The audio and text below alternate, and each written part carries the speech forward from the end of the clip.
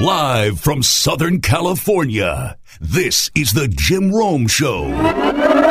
This email says, Steelers lose, Ravens lose, Bengals lose, Patriots lose, Browns win, America wins. George in Cbus. Nicely done, George. Cleveland 26, Carolina 20. And I could do an entire take on the Panthers dropping 5 in a row and punching their ticket to the outside looking in by going over a month without a dub. I mean, look at the way they fell apart. But you know me, I'm a glass half full guy, so instead I think I'll focus on the Browns. But before I do that, let me make sure that C-Town has got some scratch paper and a pen, because yesterday's comeback win over Carolina just landed the Browns on the best December television graphic that they could ever hope for. You all know exactly what I'm talking about. That beautiful piece of digital real estate, digital artwork that lays out all the conference squads in the playoff picture. You know how that looks. On the left, the division leaders. In the middle, the two current wildcard spot holders. And then on the right, that long list of teams that are, say it with me right now, in the hunt. And if you're Cleveland, the 3 best words in December football are in the hunt. Today, I would like to officially welcome the Cleveland Browns to the hunt. Fun times in Cleveland again. Still Cleveland. Let me remind you all a few things just to maximize your appreciation of this situation. First things first, this is the Cleveland Browns that we're talking about. A team that had 1 win over their previous 2 years. A team that fired their head coach in the middle of this season. A team that's already on its 29th quarterback since drafting Tim Couch back in '99. That team is officially in the hunt. December 10th, and their playoff hopes are still flickering like a tea candle in a windstorm. They're still alive. They're in the hunt. And where there is a will, there is a way, a mathematical way. Now, get out that piece of paper. Scratch this out, because the Browns don't just need to run the table to get to 8-7-1. They're going to need a grip of help from a grip of teams. As an example, the catbird seat Ravens need to lose 2 out of 3. The last-second miracle Dolphins need to lose 2 out of 3. The not dead can't quit Titans need to lose 2 out of 3. The Andrew Luck-led Colts need to lose 2 out of 3. And Cleveland's next opponent, the Broncos, they need to lose too. So you're telling me there's a chance? That's what I'm saying. That's what I'm saying. There is a chance. Hell yes, C-Town. There is a chance you don't get put on that coveted in the hunt graphic if there's not a chance. And the Browns are on that graphic. Now, I will say this. There's scoreboard watching, and then there's scoreboard Rubik's cubing. The Browns are scoreboard Rubik's cubing the rest of the way. And that's if they continue to win. But let's not let the math get in the way of a great story, because no matter what happens between now and the end of the season, there are some things that you cannot take away from this team. You know, like the fact that Greg, with 3 G's Williams, is now Greg with 3 W's Williams. And that's in 5 games as head coach. He's already matched the same win total that Hugh Jackson needed 2+ years to get to. And if this dude quits right now, he will have a better winning percentage as a Browns head coach than Bill Belichick. 3 W's Williams. Pretty good line on the resume. Not that he needs it, considering he's already got a stack of offers from teams that don't even need to bother to interview him before offering him their job. Allegedly. Hey, listen, all joking aside, I'm not saying this guy's going to get that gig full-time, but I'm saying, how do you not at least consider him full-time?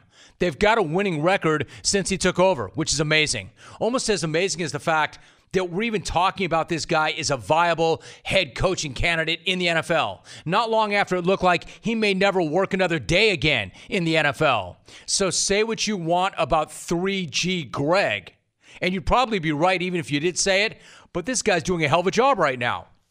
He's doing a hell of a job. They're 3-2 with him as head coach. And then you've got Baker Mayfield, who became the first, check that, the third QB since 96 to spin a TD in each of his first 10 starts. But more impressive than that is getting your clock cleaned by Texas and then bouncing right back against the Panthers, which is what he did, and he looked great doing it. I've said it before. This team does not need to make the playoffs to prove or justify anything at all to me. They don't need to make the playoffs to justify firing Hugh Jackson in the middle of the year. That was the right move. They don't need to make the playoffs to justify taking Baker Mayfield first overall. That was also the right move. They don't need to make the playoffs this season, and they probably won't, which is fine. Because they are going to make the playoffs, and it's going to be sooner than later. Because the Cleveland Browns are still America's team, damn it. And at least for the moment, they're still in the hunt. And if you ask me, C-Town, that's a pretty good place to be. Man, that is a bitchin' place to be. Still in the hunt. All things considered, that is an awesome spot to be. The Cleveland Browns, America's team. Cleveland, Ohio, America's city. Cleveland. Nice win. I don't care if the Panthers are reeling. Nice win. Nice bounce back for Baker Mayfield. And 3G Greg Williams? Is there really a conversation as to whether or not that guy should get that job full time? I think there is. I don't think he'll get it, but I think there's a conversation there. They're playing hard for this guy. They're winning for this guy. Affect the head. Affect the scoreboard. Affect the bottom line. At Fake K Winslow tweets, the Browns are in the hunt? So am I. So be careful or I might accidentally shoot you. Signed Bob Knight? Fake Kellen Winslow, even for you. Bob Knight, he once shot a guy accidentally hunting. That'll happen. Especially if you hunt with Bob Knight, I guess. Stuck nuts in. We were in the hunt too. Signed Jared, Brett, and Potsy. Hashtag Dilla.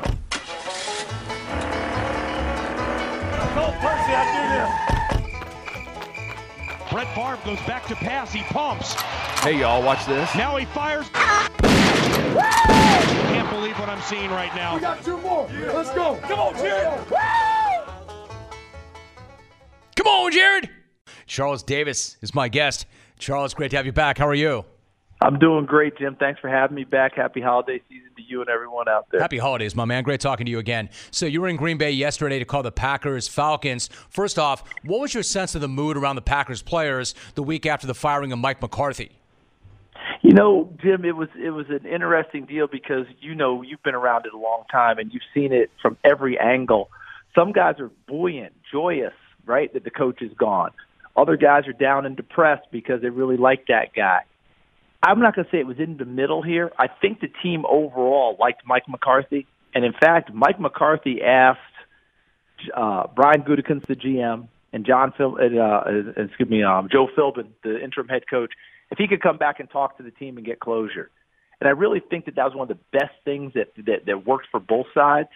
You know, as a reporter, he got the standing ovation. And you know, cynical people have said to me, oh, well, of course they give him a standing O. I was like, you haven't been around ball clubs. If they don't like the guy, he's not getting a standing O. Sure. It's kind of like see you on down the road. So I think that worked for both and allowed them that chance to kind of exhale and just go play. And look, they still have a minimal chance of making the playoffs, and they put it together and played well against an Atlanta team that's really going in the opposite direction. Charles Davis joining us. I want to ask you about the Falcons in 1 minute. What about Aaron Rodgers? How did he look to you overall? Looked like Aaron for most of the season. He's got these new young receivers, Jim, that he likes a lot. Marquez Valdez-Scantling and Equanimous St. Brown. And he really likes what they're doing and how they're coming along. But as you've watched the Packers over the years, when Aaron does that extended play move, right, the extra play within the play, right, where he goes out, he moves around, he does not like to throw the ball short after he's done that. He does not like to check it down and get an easy completion. He throws to kill. And these young kids are still figuring out how to make themselves available downfield for a big play. And he's used to getting those. He got them with Jordy Nelson, right? He got them when Jermaine Gresham was there and running around. He had them when Randall Cobb was fully healthy. He's not getting those now.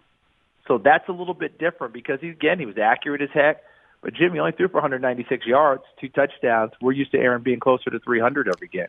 Charles Davis, my guest. I love the way you put that he's not looking to check it down. He throws to kill, which makes that record, right? And that record he broke, Tom Brady's record for most consecutive passes without an interception, is even more impressive when you think of it that way. He's not checking it down. He's throwing to kill. All right, so what about going forward? Charles Davis, my guest. What about going forward in the wake of that McCarthy firing, and you look at the talent that they have, what kind of a head coach do you think makes sense for them going forward? A head coach is going to challenge Aaron, and I don't mean it the way that I'm hearing. Like Winston Moss gave the thing about Aaron being the head coach and all that, and someone's got to hold him accountable. It's not just accountable; it's challenging him. This is one of the most intelligent guys you're going to run into. So if you go at him with some half-baked stuff, he's got no time for that. So you've got to have that coach who can meet him that way and have that same type of a mind and be able to say, hey, this is how it's going to go and how it's going to work. And Aaron will fall in line for that. That won't be a problem at all. The other part of it, though, is it's got to be team-wide. It can't just be, we've got to get a coach for Aaron Rodgers. You got to have a coach to coach this ball club because, Jim, they're not that far off. They had a bunch of injuries this year. You know what this league is like. One year you're this, the next year you're that. When you look at the guys that they had hurt this year and the youngsters who are coming along, you know that if you look at talent, they're not that far off, that they can be right back with it, especially since your starting block is number 12. Right. 1 year you're this, and then the next year you're the Falcons. Charles, that you might be what your record says you are, but that talent, that roster does not say the Falcons are a 4-win team. What do they look like to you right now? Exactly what's going on with them? That's where I'm really puzzled as well. Look, the talent, Matt Ryan throwing to Julio Jones, throwing to Mohamed Sanu. Austin Hooper came along at tight end. Tevin Coleman's a heck of a running back. Ito Smith gave him great play as a rookie. The defense, they lost too many guys. All right, Keanu Neal, I thought, could be a defensive MVP candidate this year. They lose him game 1. Ricardo Allen, they lose. Deion Jones, they lost for 10 games, right down the line. But the bottom line is that offensive line has got to be retooled. Absolutely has to, because their offense works if you can run the football and throw off of play action, throw off of your bootlegs, throw off of your stretch runs. They don't have that now. No one is respecting that at all. And that offensive line just keeps getting overrun, Jim. So they've got to retool that. Alex Mack is a great starting point at center. He's still a heck of a football player. But to me, everyone else on that offensive line, they've got to take a look at. Charles Davis joining us. Actually, let me rephrase that. Jake Matthews at left tackle. Right. But Matthews and Mack, other than that, the other 3, all those should be up for grabs. Charles Davis joining us. Now, if we go back a few months to before the draft, when you were looking at this group of young quarterbacks, you made the point that Baker Mayfield is a quarterback who believes, and he will get his teammates to believe as well. Now, it's one thing to do that on the college level, but what do you make of what he's done on the professional level? I mean, this is a guy who's confident with grown men, guys who are a lot older than him. What do you see in him, and how is he doing that? I love that question because Alonzo Highsmith, Jim, right? Sure. Of course. Terrific football player, terrific personnel guy. He said something to me about 5 years ago that stays with me. He calls it his home run hitter theory. And what he means is if a kid, he said, when you see these guys at a major league level hit home runs, he said, trace their career back, and you know what you're going to find? They hit home runs in Little League too. That's what they do, okay? So if you have that type of a player, that's what you run with, okay? Now you talk about Baker Mayfield. He inspired people when he was in 6th grade. He's inspiring people on the NFL level. Some people just have it. We call it the it factor, and sometimes that seems to be kind of a cliche. You see how that team's responded to him. It's the same way with the Browns as it was with Oklahoma, as it was with Texas Tech as a freshman, as it was in high school. Some people just have it about them, and he's one of those people. I believe in that it factor, Charles. For instance, it's almost impossible to explain or describe, but you know it when you see it. And he absolutely has it. Now, you had the Cowboys-Falcons a few weeks back, and at that time, Dallas was coming off a win over Philadelphia, which started their 5-game win streak. What did you see in them at that time? I saw a team that finally figured out their identity on offense and were back playing to it. You remember when they drafted Ezekiel Elliott at 4? Right. And, Jim, you know what it's like every year at the draft. Don't draft a running back that high. But they were trying to recreate what they had with DeMarco Murray when they went 12-4, and they had the offensive line to do it, and they did it in the first year, even with a rookie quarterback. They went 13-3 and should have advanced in the playoffs, got beat by Green Bay. So they recreated that on offense. But the biggest thing is, remember all those years we were saying, boy, that Dallas defense is really struggling. Not anymore. They lead with their defense now. And if they get Sean Lee back, now you got three linebackers who are super quality. I don't think you take Leighton Vander Esch off the field. I think you do that at your own peril. He is having a monster year. Jalen Smith is a tremendous middle linebacker. But that defense is really functioning, and Byron Jones has played such a great corner that doesn't get enough credit for it, that people have tried to avoid him. And, Jim, all they've done is throw it to Chidobe Awuzie on the other side, who struggled earlier in the year. Guess what? All those extra targets have seasoned him and made him a better player. That defense plays well. Even the one, look at what they've done down the stretch here. They beat New Orleans Saints 13-10. Who the heck would say that New Orleans would score 10 points in a game? Not me. Not me. Not me. Not me. Not before that game. And Charles, to your point, I mean, Sean Lee, right? But how do you take Vander Esch off the field at all? When was the last time you saw two young backers run to the ball the way he and Jalen Smith do? It's been a long time, Jim, in terms of that. These young guys, and not only do they run to the ball, but they don't run and overrun plays either. They run with great purpose. They take excellent angles, and they don't miss tackles. And I'm going to throw this one back to you because you're a student of the game. Does Vander Esch not remind you of an era gone by in terms of his size and ability to run as a linebacker? No doubt. Because he does not look like today's linebackers. He looks like a defensive end in today's football playing linebacker. Like Mike Vrabel with the Tennessee Titans. I did their preseason games, and I remember hearing a guy say, "Hey, Coach, I know you played in the league. What position did you play?" And Mike said linebacker, and they're all like, "What?" Because nowadays, because of college football, the defensive guys' sizes are cut down. They're smaller. He was a linebacker in the old school sense. Vander Esch looks like that old school. Urlacher is a name that keeps coming up.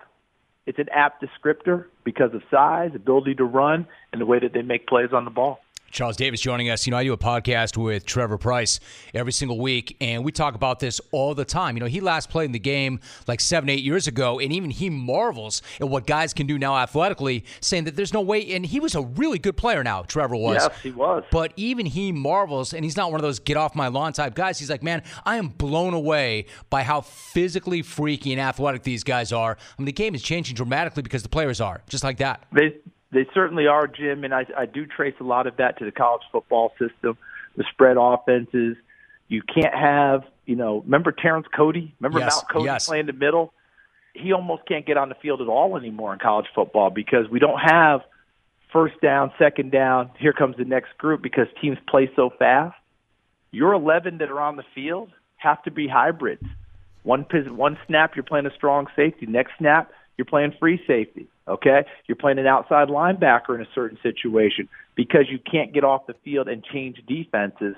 So these guys' sizes have been cut down, but their versatility has been increased. Hey, Charles, quickly, you and I have talked about your journey as a broadcaster in the past, but once you're in it and then you've carved out your career as a broadcaster, I'm curious, what's it like when you watch a game that you're not calling? Jim, it's impossible to watch it without thinking like a broadcaster. Sure. It's absolutely impossible. I remember someone told me that when I first got into it. They said, you'll never watch a game again the same way. And I didn't know what they meant, but I do now. You're thinking to yourself, oh, that was, okay, I get that. Oh, and you're listening to the other broadcasters, and you're not stealing as much as you're listening and learning. And I'm telling you, every game I listen to, I learn from everyone that does a game. And you learn as much what you don't want to do as you learn as much as you do want to. And the best thing is to remember, it's got to be you saying it. It's got to be your personality. You can't be someone else because you and I both know the public ferrets that out pretty quickly. Their sniff test is, that guy's a fake. That's not who he is or she, depending on who's doing the game. And that's what you have to remember. But I remember I was watching, I was getting ready for the Falcons this week and listening to Tony Romo and Jim Nantz. And in the middle of one sequence, it was a fourth down play. Jim was talking about the analytics, and analytics say you should go for it more on fourth down. And Tony, before the snap, said, Not if you have a bad offensive line. And the very snap, they get snowed under and have a loss on 4th and 1. Boom. And you're thinking to yourself, see, that's him preparing for a game, understanding teams, and being able to put himself out there. And so I try and learn and take from those guys who do things like that, and Tony's not the only one. Rookie head coach Matt Nagy had already matched the win total of the last two Bears teams. GM Ryan Pace made the move of the year when he added Khalil Mack to the Bears defense. Chicago was sitting on top of the NFC North. They were 8-4. I mean, no, they weren't going to win any resume contests, but you play the games that they put in front of you, and for the most part, the Bears had played them pretty damn well. Except Sunday night was a totally different beast. The Rams were coming to town. The Rams were bringing with them that blowtorch of an offense. LA was 11-1. Todd Gurley was stacking TDs. Jared Goff was lighting suckers on fire. You take one weapon out of Sean McVay's arsenal, he'll replace it with another. And then you've got Aaron Donald wrecking shop in the middle of the son of bums D. So the Rams come into Sunday night looking to send a clear message of their own, that the NFC does not run through New Orleans, it runs through LA. However, in the immortal words of Iron Mike Tyson, everybody has a plan until they get punched in the mouth. Chicago 15, LA 6. Now that was a statement. That was a statement win. Statement being, don't think for 1 minute you're going to come into our house and play basketball on grass. The Rams walked into Soldier Field scoring an average of nearly 6 TDs a game. They walked out scoring 6 points after Chicago straight up mauled them. You don't do that to a Sean McVay offense. The Rams have been held to less than 30 only twice this year. Sean McVay has been a head coach or an O coordinator for 79 games. He had been kept out of the end zone only once before last night. And the way the Bears did it made it even more impressive because Khalil Mack did not ruin that game, but pretty much everybody else did. I mean, Khalil did what he does. He made some plays. He ripped a football straight out of Goff's mitts on the way to his 10th sack of the year. The other 10 dudes, though, put together a highlight reel against an offense that usually is the one that does all the clowning. First, you had rookie first-rounder Roquan Smith getting his first interception. Final substitution is needed as Goff fires over the middle and is intercepted at the 26-yard line. Roquan Smith, the rookie from Georgia, bounced out of bounds inside the 5. It was only a matter of time before he got his. Then you've got defensive tackle Eddie Goldman putting John Sullivan on roller skates and sacking Goff for a safety. Pressure up the middle. He's going down in the end zone. Sacked by Eddie Goldman, the nose. Former first-round pick Kyle Fuller, playing like the shutdown corner that he was drafted to be, he snagged INT number 7 late in the third quarter. Goff has time, fires, and that one is picked off. Kyle Fuller.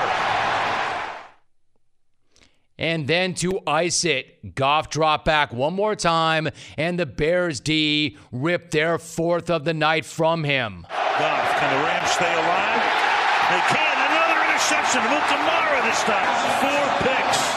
Freaking ball hawks. Ball game. Put some respect on it.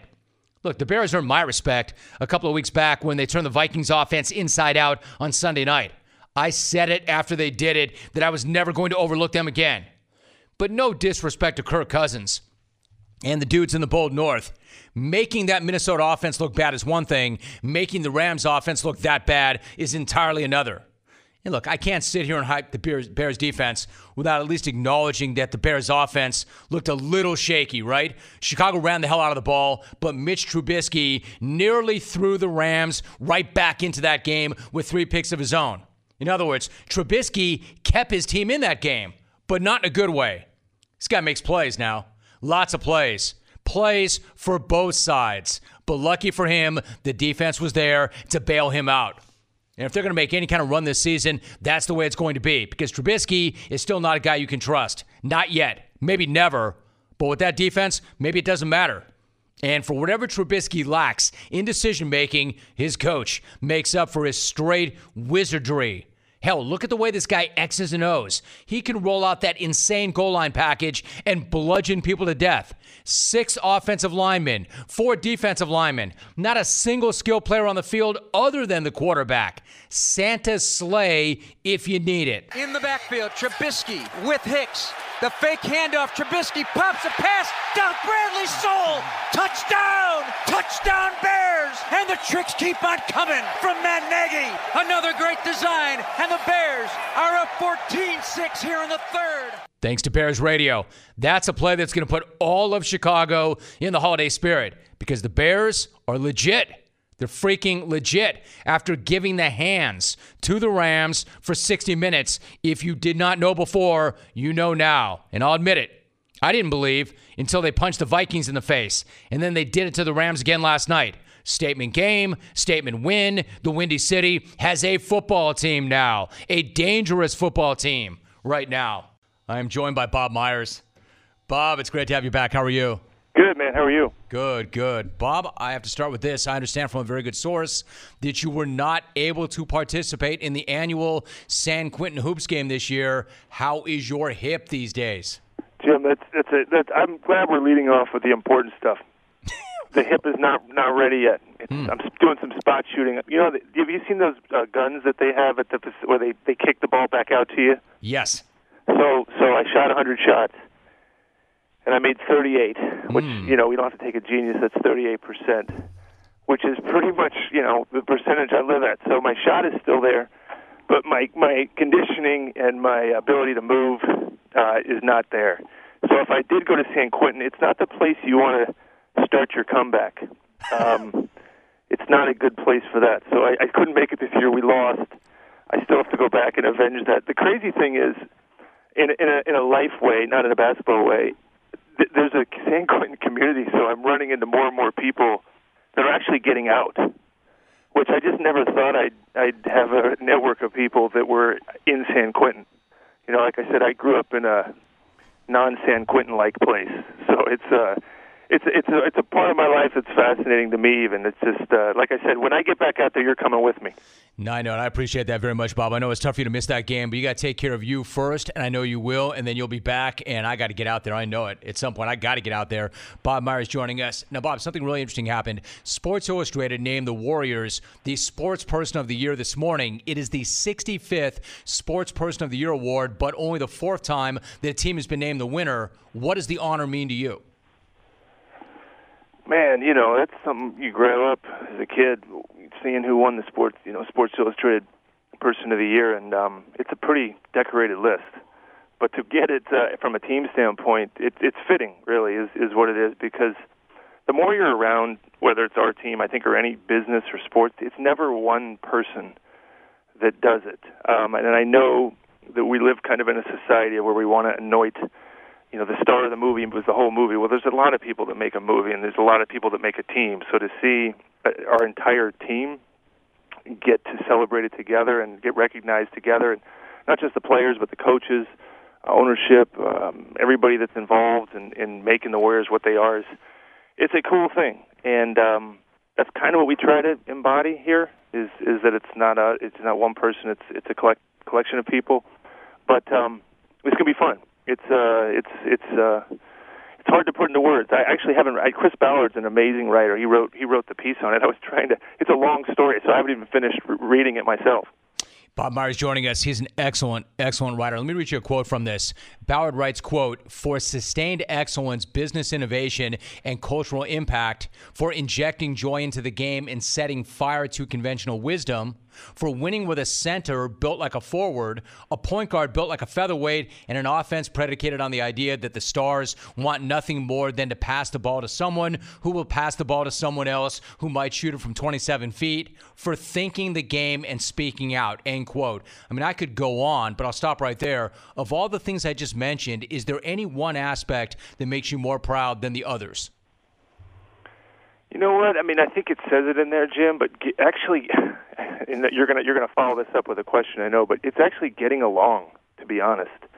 In this day and age, with the scrutiny, with the attention that's put upon players, they're almost brands in themselves. A lot of these players, and they deserve that. I mean, that's that's something that's evolved for them, and it's a powerful thing. So in a team-like environment where it takes more than one person to actually succeed and enjoy the success of a teammate, my favorite, by far, moments when I watch our team is when they celebrate for each other, when you'll watch the players on the bench get excited for their teammates. That's by far the most joy I get when I watch us, is to see their reaction to someone else's success.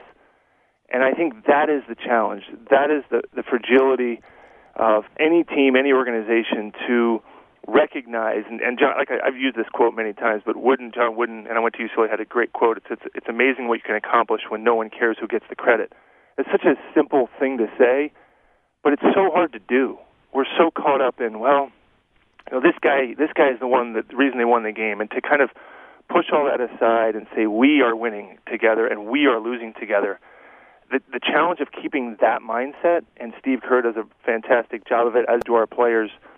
That's the real hard part. It may look easy, but to keep it all strung together is the fascinating and I think most challenging part of all of it. Bob Myers joining us. Bob, when you say that, I think Steph Curry put it another way. One of the things that he said was the goal is to overcome human nature, which is obviously a profound challenge. And I think that's what you're talking about, at least in part.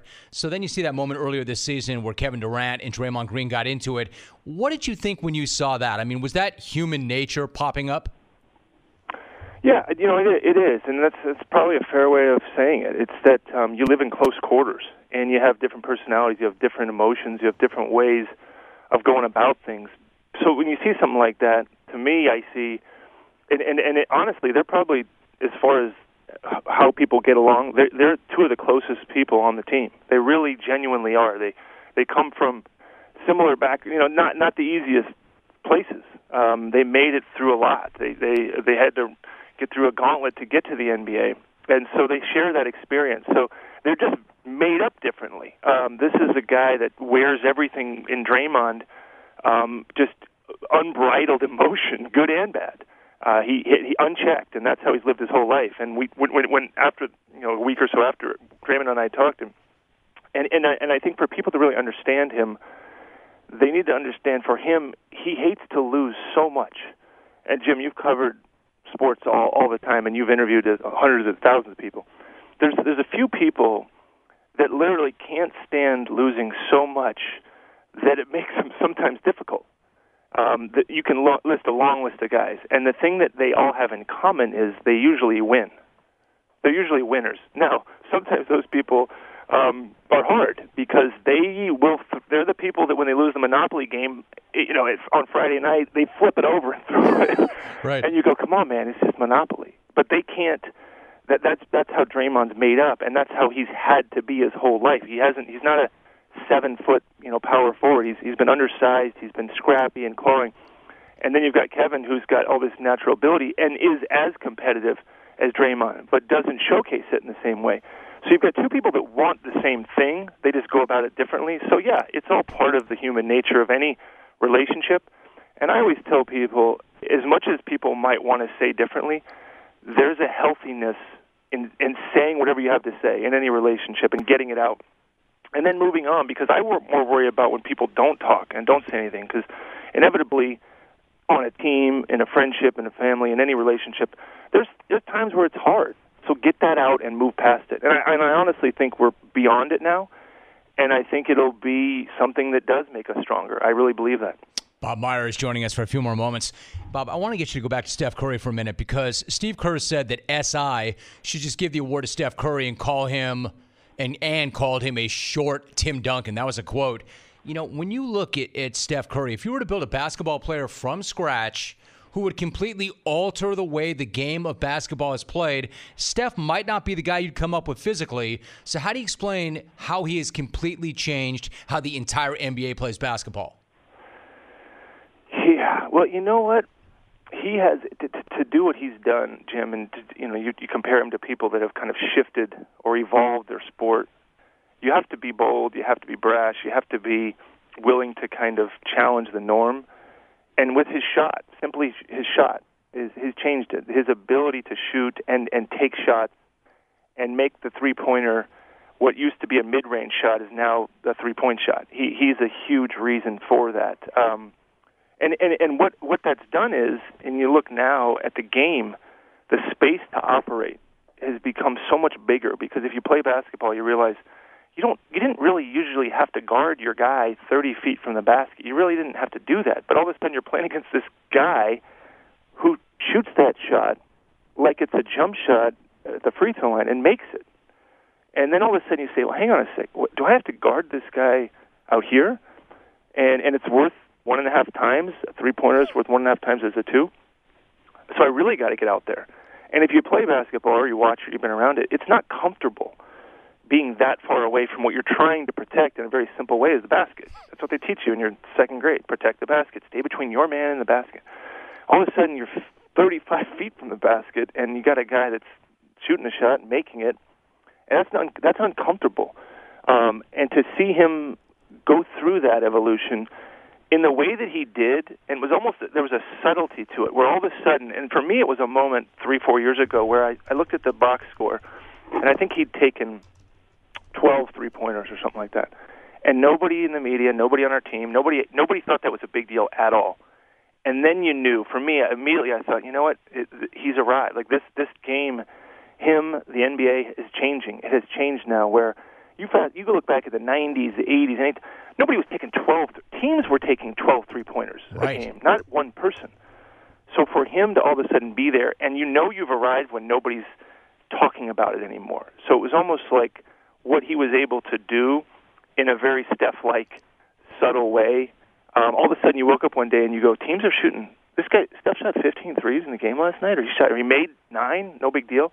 Or a team is shooting 40. Did he do it all by himself? No. There's a lot of coaches that were involved in that process, but hats off to him. I mean, you wouldn't want a better ambassador to carry that torch of kind of being in the history of the game. When they look back on him, he'll get great credit for this three-point evolution, and he deserves to. Bob Myers, my guest. Bob, one more thing, and I could talk to you for an hour, but, you're always going to avoid taking credit. Steve Kerr is always going to avoid credit. Rick Welts is always going to avoid taking credit. But there was a moment back in 2016 after that Game 7 loss to the Cavs when you and Kerr met up right after the game. Generally, how does a conversation between a GM and a coach go in a situation like that? And then how did it actually go between you and Steve? Well, when you lose, I hope anybody that's in professional sports or strives to be losing a Game 7. Oh man, you talk about like a rawness to that. Luckily, we'd won. I can't imagine going through like with the Buffalo Bills, losing in a Super Bowl, and at least we had a championship when we lost that one. But first, in these moments, Jim, in the hardest moments of your life or mine, we usually show the worst of ourselves. And I'm not talking hard like tragedy. I'm talking like a professional thing that happens to you that is really tough, unfair. It hurts. Usually you lash out at other people around you because it feels better. Just feels better. And then you apologize. I shouldn't have done that. So it takes a lot of restraint in that moment to just accept losing, right? There's a way to go through winning graciously, and we don't teach enough people how do you lose? How do you fail? Like, what do you do when you failed? I've failed. To get to where you are in your career, you failed, right? So what? But how did you handle that failure? So losing the Game 7, you immediately feel like I failed and I'm mad. I'm pissed. So who do I blame? Who do I get mad at? So I will tell you, and this isn't to be critical of coach-GM relationships, it's easier. There's a couple things that this usually would go. You don't even want to talk to your coach because it's easier to blame him for whatever. He probably doesn't want to talk to you. Maybe he's blaming you. The coach is blaming the GM for something. So most of the time, you don't even, after a game like that, you're probably going in the other direction because I'm going to say something I shouldn't say. So what happened was you check yourself first because, you have to acknowledge this sucks, right? That's the first part of it. This sucks. So then I went back in the locker room. But here's what you have to get over. It sucks for everybody. It doesn't just suck for me. It sucks for our players. It sucks for our fans. It sucks for our owners, our coaches. So I went in the locker room, and before I just sat there, right? Sometimes there are no words. Sometimes you just sit down next to somebody that is in the same kind of pain you are, and you just sit there. There's nothing to say. You just lost Game 7. Like, what are words going to do? And Steve says, there's some things before I could say anything, he said, I should have done a couple things differently. And I said, first of all, for him to be that self-aware. And by the way, so does even when you win, you could have done different. Coaches make hundreds of decisions. They're not going to all be perfect in any game. And I said, yeah, but I said, I didn't, I could have given you a roster that made it a little easier for you. And those were heartfelt things. I felt that. I was kind of putting it back on me. He was kind of putting it back on him. And the beauty in that is, as a leader in any organization, this is what you lead for. This is why you're paid to lead. This is why you have the role you have, is to take on that. And then when you win, it's also to defer and deflect and say, because of this player or that player. But when you lose, that's when you got to own it as a leader. And so that's where Steve is so good, in that before I can even, not that I would have, he just takes it on himself. And when you have that in a coach-GM relationship, it can really then the relationship can last, Jim, because these things are hard to sustain.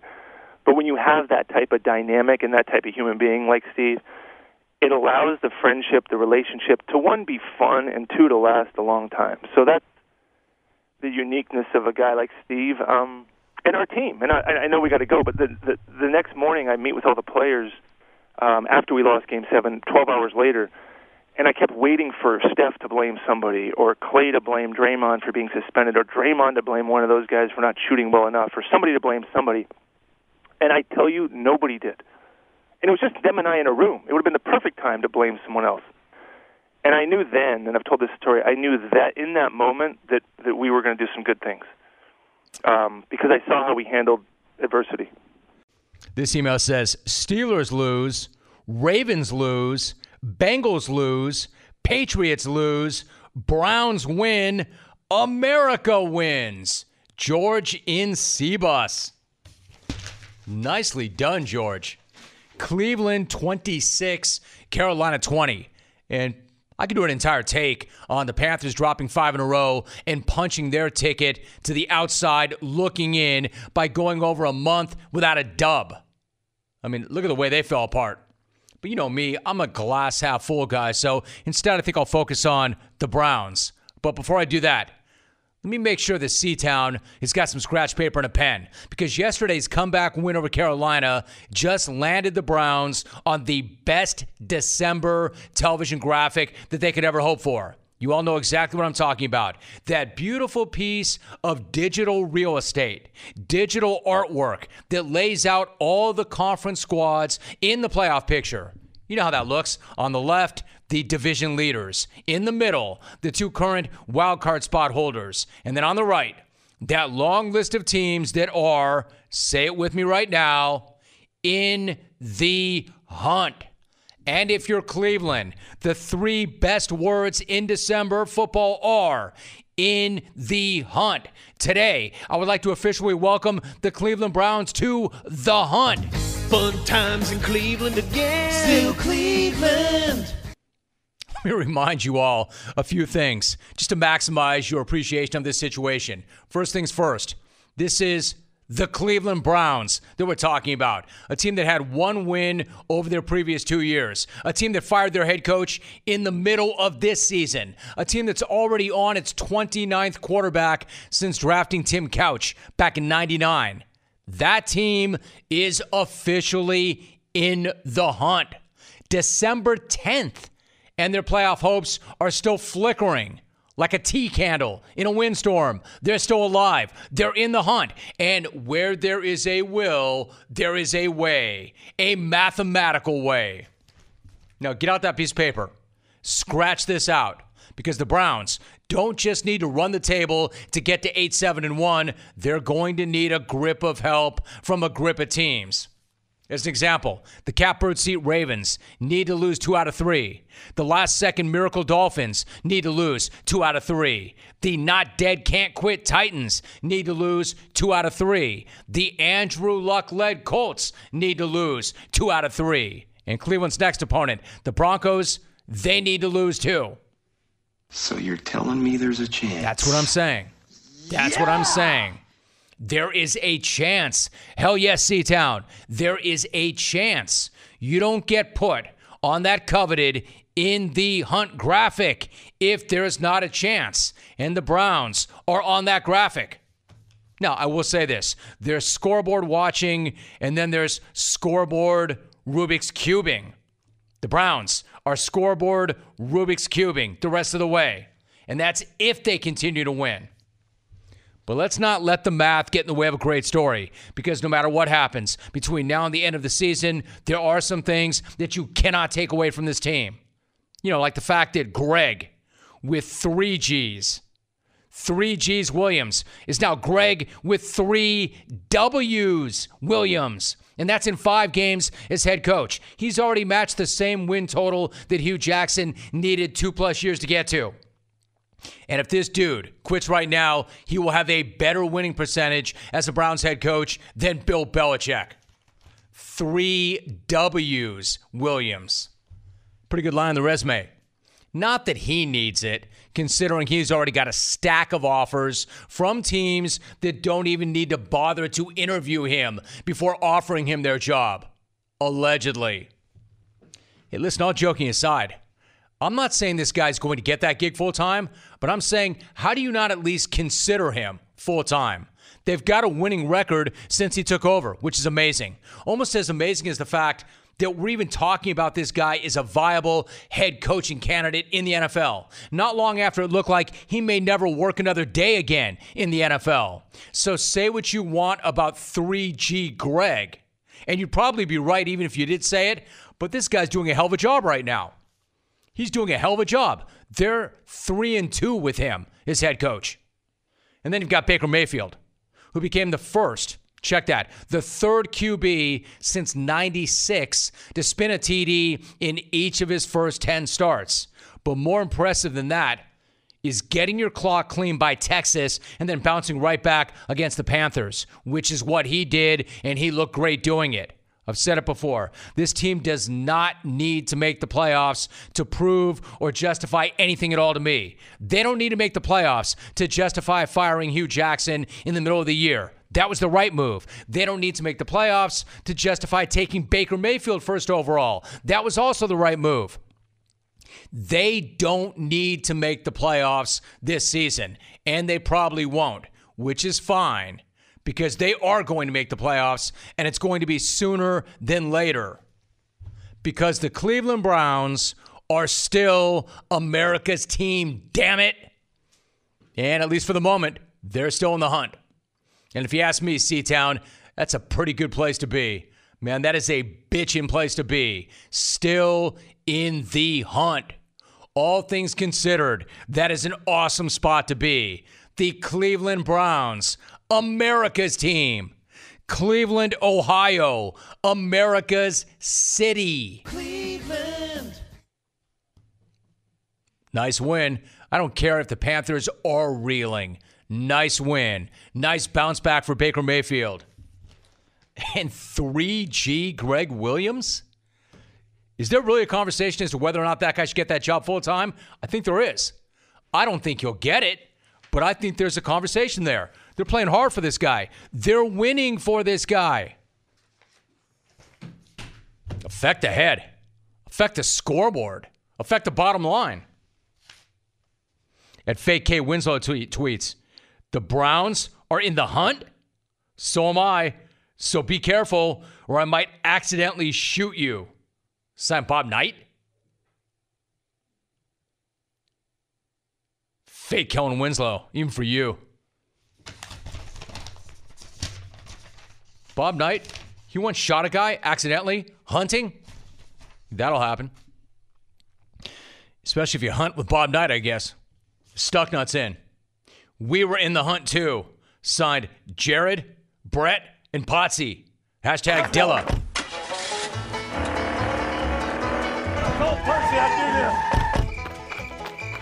Brett Favre goes back to pass. He pumps.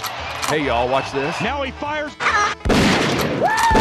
Can't believe what I'm seeing right now. We got 2 more. Let's go. Come on, Jared. Come on, Jared. Bill Peters is my guest. Bill, it's really nice to have you on. How are you? Very good, Jim, and yourself? Good. In fact, I'm great, Bill. Nice to visit with you. Let me ask you, you're more than a quarter of the way through the season. You're in first place in the Pacific. I know you dropped a tough one to Edmonton yesterday, but overall, what do you make of the start that your team's gotten off to? Well, we're happy with where we're at, and we're happy the way we're trending. We're getting better all the time. We're getting better every time the calendar clicks off into a new month. So that's what's encouraging for me. You hear coaches talk about the process all the time. And we're getting better. Our specialty teams are getting better. Both our goaltenders are playing well right now, and our young guys are improving. And I give a lot of credit to our veteran guys who have led the way and have been great examples for our young guys. Calgary head coach Bill Peters, my guest. Now, when you were introduced as the Flames' new head coach, one of the things you talked about was the fact that when you're coaching or you're playing for a Canadian team, there's just a different feel. There's a different buzz. How would you describe that buzz, and then how much does that mean to you? Well, it means a lot, actually. We're fortunate, there's 7 teams in Canada, and a passionate country for the sport of ice hockey, obviously. And, Calgary and Alberta in general, it's hockey country. We're playing on a hockey night in Canada, lots, Sportsnet, Rogers Hockey, and it's exciting. And the fans hold you accountable. They know when you're playing well and working hard, they're into the game. The atmosphere in the building's electric. And I think it helps. I think it gives the players extra juice. Yeah, that's how you want it. That's exactly what you want. Now, you also talked about how you felt that this roster was one that was built to win in the modern game. How would you describe the modern game, and then what kind of players are you looking for? What do you need? Well, you got to be able to skate. You look around the league, all the teams are having success. They play a very up-tempo game. Their D are able to transport the puck, and they are able to go back and get it and move it. The trend in our game has been to smaller puck-moving D. You don't have to be 5'10" to move the puck. You can still be a bigger man, but you have to be able to have vision and skill on the back end to get the puck up to your forwards and get the game going. And then our D is very active in the rush, part of the offensive attack, and I think that's the way you have to play. Flames head coach Bill Peters joining us. Now, you played for Mike Babcock at Red Deer College, and then you were with him in Spokane, and then 3 seasons as an assistant in Detroit. I had him on the show last week. I've got so much respect for him. What was it like to work with him, and what was your biggest takeaway from that time with him? Well, I had a lot of fun playing for him in Red Deer College, working with him along the way in junior hockey and then in the National Hockey League. Just a good man, good family man, obviously a real good coach, but you learn a lot from him both on and off the ice. He just treats people the right way. He's very direct, very organized, hard-working, driven guy. He leads by example, and he's had success at every level, and it's no surprise to me. Bill, when you talk about him being direct, guys who play for you talk about the fact that you're honest, even if it's something that they do not want to hear. You're going to be forthright. You're going to give it to them straight. It sounds pretty simple, and it sounds pretty basic, but how important is it to have that kind of relationship with your players? Well, I think it's real important. You know what? It's just, and it goes both ways. If they're not happy with something, come and see me. Communicate with me. Communication's huge, but be careful too. To a certain degree, if you got thin skin, because you're going to hear the truth, and it's going to be very, very factual. But obviously, we're trying to make players too. As coaches, we're trying to make players. We're trying to set them up into situations to succeed, so they're successful individually to allow us to be successful collectively. Guys want direction. Guys want to be held accountable, and it's our job as coaches. Sometimes those are hard meetings, but we have to do that. That's part of our job. Bill Peters joining us. If you go back to April at the start, it was a wild few weeks. You stepped down as Hurricanes head coach. Then you were hired by Calgary. Then you went to Europe for the World Championships. Then you filled out your staff with the Flames, and somehow, some way, you managed to squeeze in a vacation with your wife. All of that in about 5 weeks' time. What was that stretch like, and how did you manage that? Well, I was busy. I'll tell you what. I lived out of a suitcase for a while there. I grew a little old at the end, and we mixed in buying a house here in Calgary at that time, so that was good. And then we took in the Calgary Stampede for a day or two. So it was a whirlwind of activity, but all worth it. We're settled in now and real happy to be where we are here in Calgary. What was the Calgary Stampede like? World class, a great event. Have you ever been? No, I have not. That's why I'm asking. Tell me. You got to do it. It's got to be on everybody's bucket list, and you got to do it. You got to make it happen. And a lot of fun, boy. There's a little bit of everything. Great live entertainment, great music, lots of activity going on, and the city's just abuzz. Calgary is in first in the Pacific Division. They're at home Wednesday night against Philadelphia. Their head coach, Bill Peters, my guest. Bill, great to visit with you. I appreciate that jungle debut. Really nice to have you on the show. I hope we can do it again. I'd love to. Thanks for having me, Jim. Good night now!